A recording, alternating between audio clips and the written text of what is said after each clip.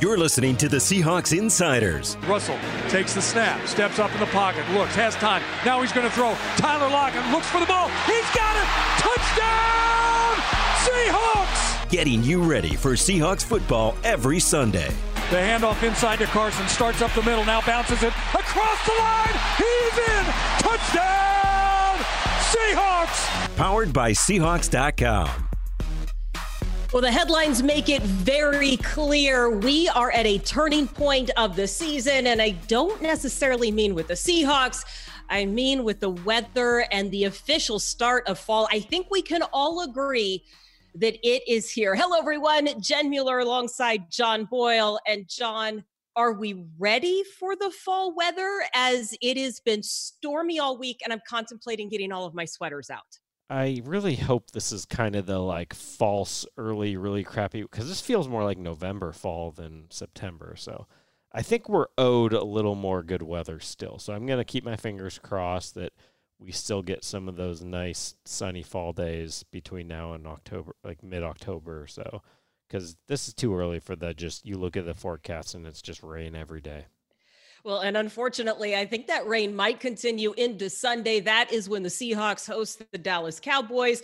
Of course, the Seahawks have the advantage of a 2-0 record. But, John, there are some concerns. There's some big storylines, and I think they really all center around injuries. You have been around the team and in the building a little bit more. What's the general vibe that you're getting?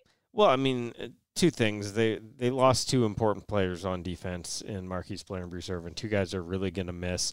The vibe, I think, is one of, you're going to miss those guys. They're good players. They're starting for a reason. But I think there's also genuine excitement about some of the guys we're going to see step up. We saw Ugo Amadi come in. I mean, you go back to spring, and he was looking like he was going to be the nickel. And then, unfortunately for him, they decided to try Marquise Blair there, and he did great. But Ugo's a guy they have faith in, and he stepped in, and he played well. He had 8 tackles, tackle for loss. He played well in that game last week. And then this is going to get us a chance to see Jordan Brooks start. They're not going to tell us where he's going to play yet. Do they move KJ over to strong side? Does Brooks play there? But one way or another, it's going to be exciting to see that first-round pick who's going to bring a lot of speed and excitement to that defense. Now, I want to balance out or maybe temper that excitement a little bit because I'm with you, and I love those guys that you mentioned. But on the flip side of this, we do have some defensive numbers that maybe call things into question. So I want to be able to look at the entire picture because no team has allowed more yards through the first 2 games. The Seahawks have allowed 847 passing yards, 6.6 yards a play, 485 yards a game, over 400 passing yards. So when we keep the conversation going, how much of that is accurate for those defensive numbers? How much of that is partially the defense being gassed last week without 2 members of their secondary, and then just the way the games have played out? It's everything. Those numbers are not great, and they know it, and they know they need to be better, especially the pass defense. The run defense is teams haven't run on them a lot, but they've been strong there in terms of the numbers. But yeah, situations have something to do with it. I mean, they got up big on the Falcons. They were throwing a lot. Last week, they weren't way ahead, but they were playing with the lead, and they were missing. I mean, they were down to their 3rd-string free safety because Marquise Blair stepped in for Diggs, and then he gets hurt. So you're down to your 3rd free safety, and that brings Ugo into the nickel instead of having Blair there. So you're kind of shuffling it up. That changes how you play a little bit. But ultimately, they need to affect the quarterback more, and in turn, that'll lead to, the ball coming out faster, more opportunities for the DBs. So that group needs to be better, but I don't necessarily look at the numbers of first 4 games and expect it to continue at that level. We've mentioned a couple of those guys that we're going to see step in starting this week, Ugo Amadi being one of them. KJ Wright said he played really well on Sunday. The problem became the fact that there were specific defensive packages that they were going to run that Ugo just wasn't going to be a part of. So you kind of had to flip around responsibilities and who was doing what. But overall, Pete Carroll doesn't see any drop-off when you put Ugo at nickel. Just do what he does. He knows the position quite well. he's an effective football player in that wherever you put him in the game, things happen, and he's been really special in the team's area. And the other night he was all over the field. So excited to have that kind of experience backing up, and and it's not a wealth of experience because he played half a year or whatever last year, but it's good to have him, and we do trust him, and he knows our system really well. But he does play a slightly different style than Marquise Blair, John. Yeah, I mean, for sure. He's not as big a guy. He's not known as big of a hitter. It's a little bit different. And that's one of the interesting things about the nickel role in today's NFL is it can be a lot of different guys because you're dealing with a lot of different guys in the slot. Sometimes, and Ugo talked about this yesterday. I mean, as he said, you got to kind of cover like a corner and hit like a linebacker because you're dealing with, they're going to have you cover a shifty slot receiver sometimes. A team might split a tight end out and all of a sudden you're on a tight end. You might be playing run defense. They might send you on a blitz. Like that's a position that in the modern pass-happy NFL, you got to be able to do everything. And as Pete Carroll said, Ugo Amadi's just kind of got that like overall football player to him of wherever you put him, whether it's on special teams. We haven't seen him in the return game a lot, but in college he was a really good punt returner. He's just a guy that tends to figure out a way to impact the game. And he talked about working out with receivers who had different releases and tight ends who were different sizes. I specifically noted that he called out George Kittle was one of the guys that he worked out with in the offseason. There was a group of them that got together in Nashville at the same site. They were all training together. And so I think I think Ugo knew what he needed to get better at. And look, if you have to go against Kittle and some of the other speedsters that he was talking about, I have full faith that he is prepared for Sunday and whatever the Cowboys are going to throw at him with the wide receivers. Now, the other position that's in question is how they are replacing Bruce Irvin. We talked about this a little bit. It will be Jordan Brooks. We don't know what side he's going to end up playing. But Pete Carroll says he's ready to take the step. He can do everything that we're asking our guys to do. He's equipped to do everything. It's just experience. It's all that's all he's missing out on. He's going to be able to do everything, whether he's coming off the edge or he's covering guys down the field, pressuring. He's a good tackler. He's a good hitter.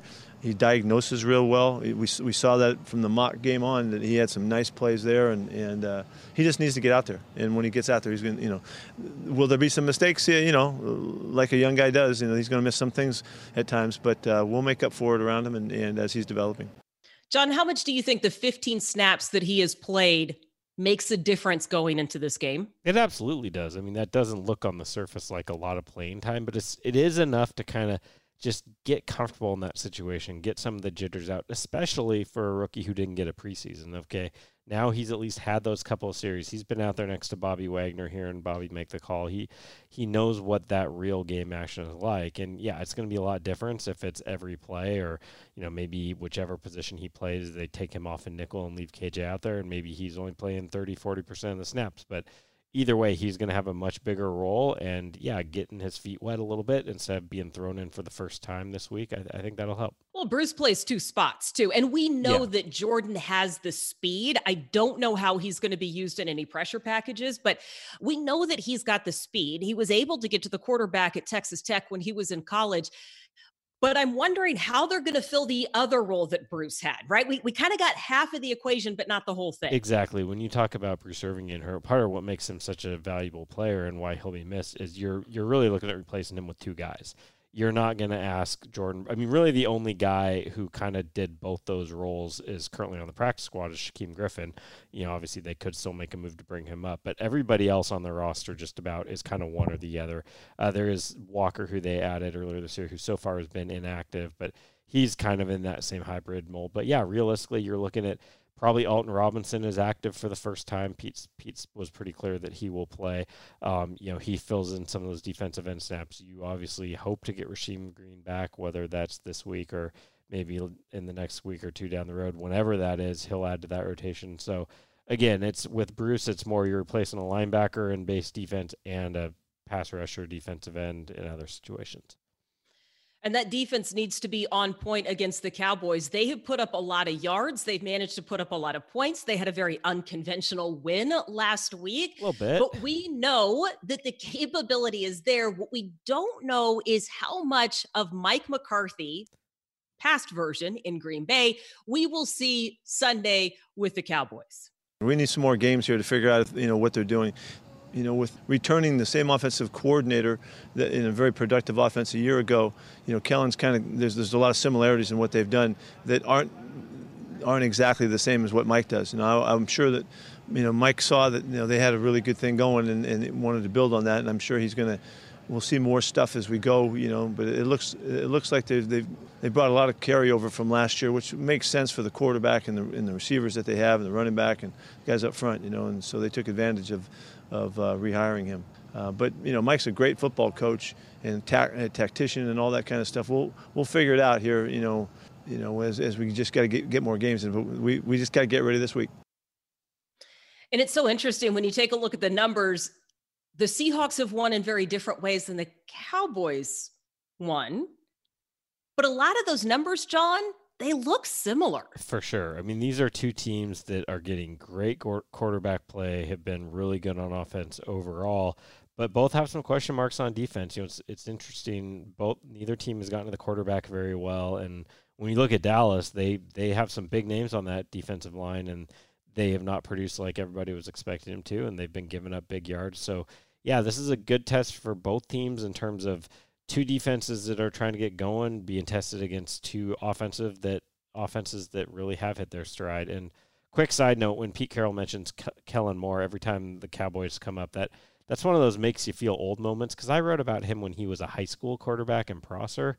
And granted, he's young for an NFL coordinator, but still, seeing a guy you saw play high school football as an NFL offensive coordinator is a little interesting. Yes, there's a few things that are starting to make me feel old. I no longer look at birth dates of guys on the team because it doesn't do me any good, right? It only serves to make me feel bad about myself. Or the song at training camp where you're like, oh, this song came out before anyone on the field was alive.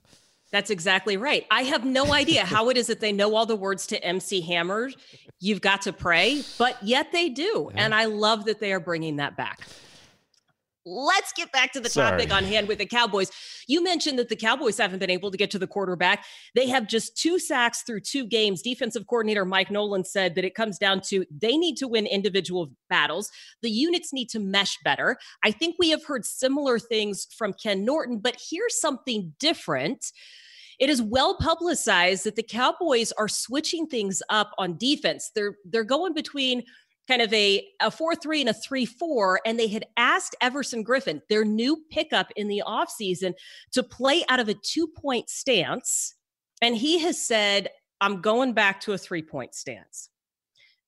What do you think of the mixing schemes and of trying anything to get pressure on a quarterback? And keep in mind, they played Matt Ryan last week. He's not exactly the most mobile quarterback in the world.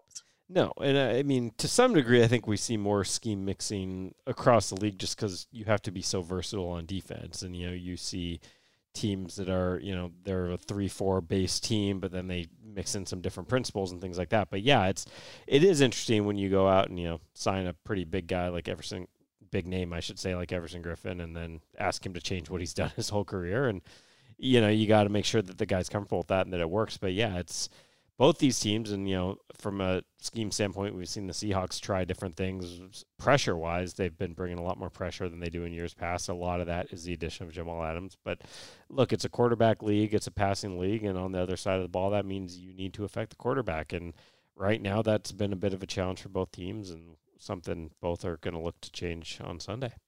Well, and I also wonder how much changes with the Cowboys offense, because Ezekiel Elliott, 185 rushing yards, 64 receiving yards, and 3 touchdowns. And the Cowboys have been playing from behind. They have not had the opportunity to milk the clock. In fact, it's the opposite. Zeke says this week that time of possession is going to be huge.